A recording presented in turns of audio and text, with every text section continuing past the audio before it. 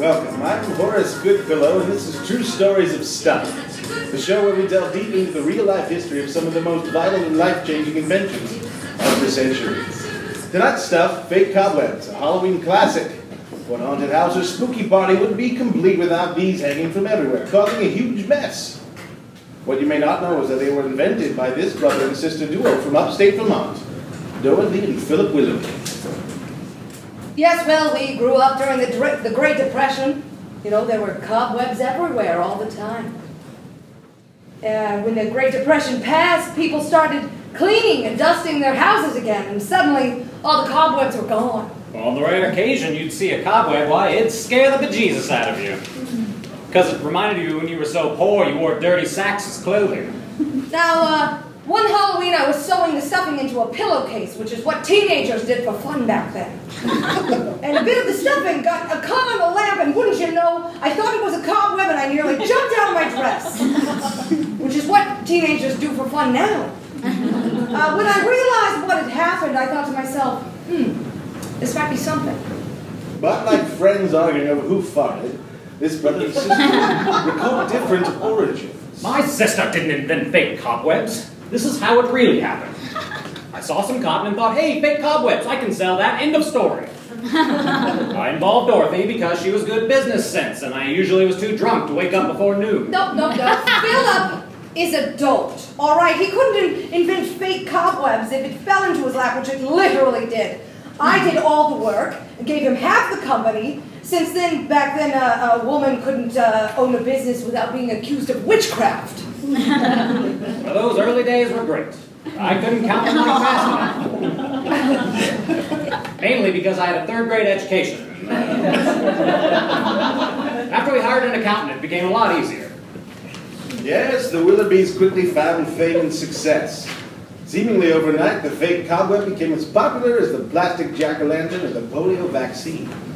There wasn't a man, woman, or child alive that didn't want some of our fake cobwebs. We were invited to the biggest parties, the swankiest clubs. We were regulars at Errol Flynn's underage orgies.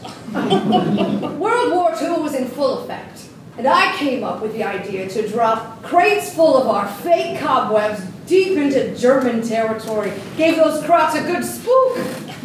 Some say it was the turning point of the war. I quickly realized we were above the law. I once defecated in a policeman's hat and put it back on his head. He just smiled and said, "Good one, Mr. Willerby." I had a sordid tryst with a standing U.S. president. Let's just say he had a very hairy Truman. We did things in that Oval Office they still haven't cleaned up. Yes, the Willerbys were certainly on top. But like my studio apartment, after I left the door completely unlocked, something was missing. Due to the stresses of running an empire, the only people my sister and I spent any real time with were each other. It was only a matter of time before... We fought. Oh, what of it? You have to understand we're on top of the world. On top of the mountain. Rules didn't apply to us. We do hand stuff in public. Oh, yes, no one batted an eye. Now that's power, kiddos. Incest, schmincest. You're the king and queen of fake cobwebs. Haters gonna hate. Dorothy and Philip had it all. Fame, success, power, brother-sister love. Yet still, one thing eluded them. I wanted an heir. It made sense that we'd keep it in the family. I mean, why on earth would we leave the future of fake cobwebs to someone who wasn't 100% Willerby? I did not want a child. They smell, they're loud, they want love unconditionally. It felt like a scam. But whatever Dorothy wanted, Dorothy got. On February 19th at 8:15 p.m., after 163-hour labor, Dermot was born. Yes, labor almost killed me. By week 2, we decided on cesarean. Turns out I had inadvertently ingested enough fake cobwebs throughout the years that my uterine wall was lined with stuff. In a very literal sense, it was like her womb was a spooky haunted house where monsters were born. Yes, Dermot came out a little wonky. Maybe his feet were a little webbed and his eyes were midway up his forehead, but he was still a beautiful baby.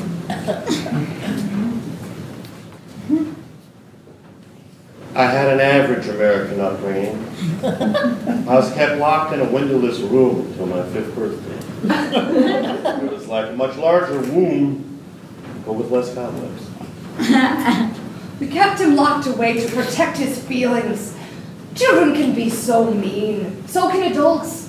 It was hard not to laugh. I mean, his face looked like a cartoon giraffe.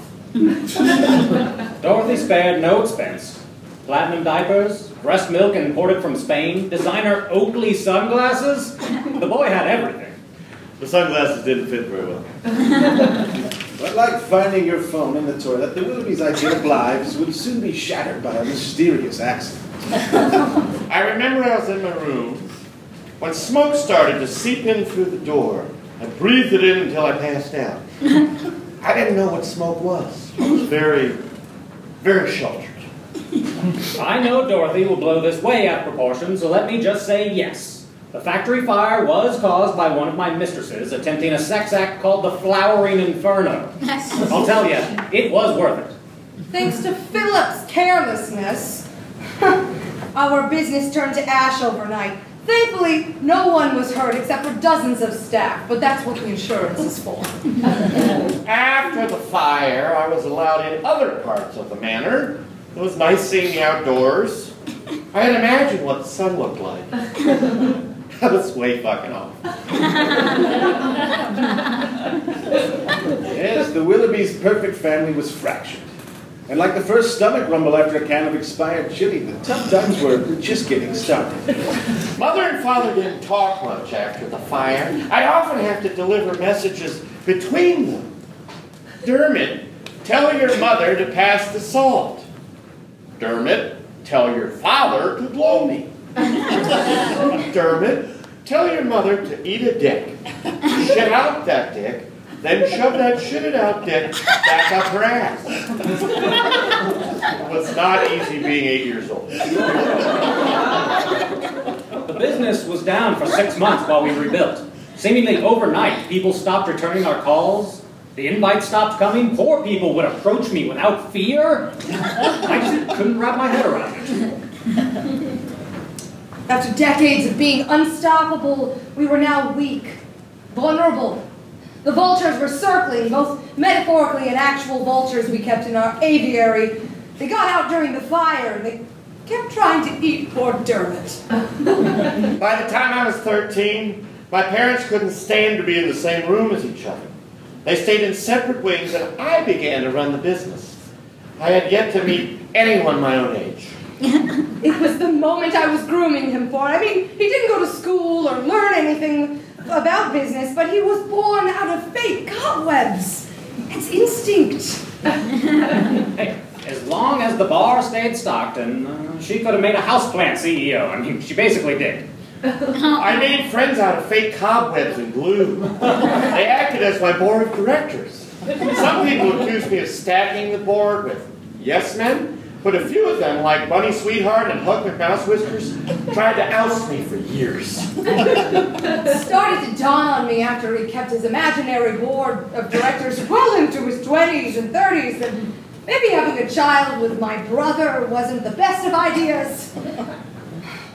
He is such a beautiful boy, though. Dermot reminded me of Howard Hughes. If Hughes skipped his pioneering aviation phase and went straight to peeing in jars. The pea jars were supposed to put the company on top again. We barely sold any. They were popular in Japan, though. After 50 years, Willerby Fake Cobwebs closed its doors for the last time. Their massive success may have faded, but like the band Sugar Ray, their legacy lives on. When we started making fake cobwebs, we never thought we'd be titans of industry. We just wanted to trick rubes into buying cheap crap. I think we accomplished that. I always had a dream as a little girl that one day I'd have a house with 5 rooms. I currently live in a 42-room estate. That little girl was an idiot. I still have yet to meet anyone younger than me. I saw a picture of a child once. his eyes were much further down than I expected. Dorothy and Philip Willerby haven't spoken to each other since 1962. Dorothy is currently the majority shareholder of Sammy Hagar's Cabo Wabo Tequila. Philip, now 92, lives with his girlfriend, Kylie Jenner. Dermot has since enrolled himself into school, starting in kindergarten, Billy Madison style. I'm excited for this new stage of my life. Well into my 60s, I'm finally getting the childhood I deserve. I hope the kids are nice. Do you know, do children make fun of grotesque physical maladies? Fake Cobwebs was a big part of my life, but that's over with now and I have to move on. I had a small part in the Entourage movie. I recorded a single about bitches. And next summer I'll be touring my memoir, Philip Willerby, Web Up a Dream. Yes, well, I'm working on a new business, fake anthills. You put them around their yard and it's spooky. Oh no, we're gonna have a big infestation. I think it's gonna be big. Next time you walk into a fake cobweb while you attempt in vain to get it all out of your mouth, you can thank the Willoughbys. This has been True Stories of Stuff. I'm Horace Goodfellow saying, yeah, that happened.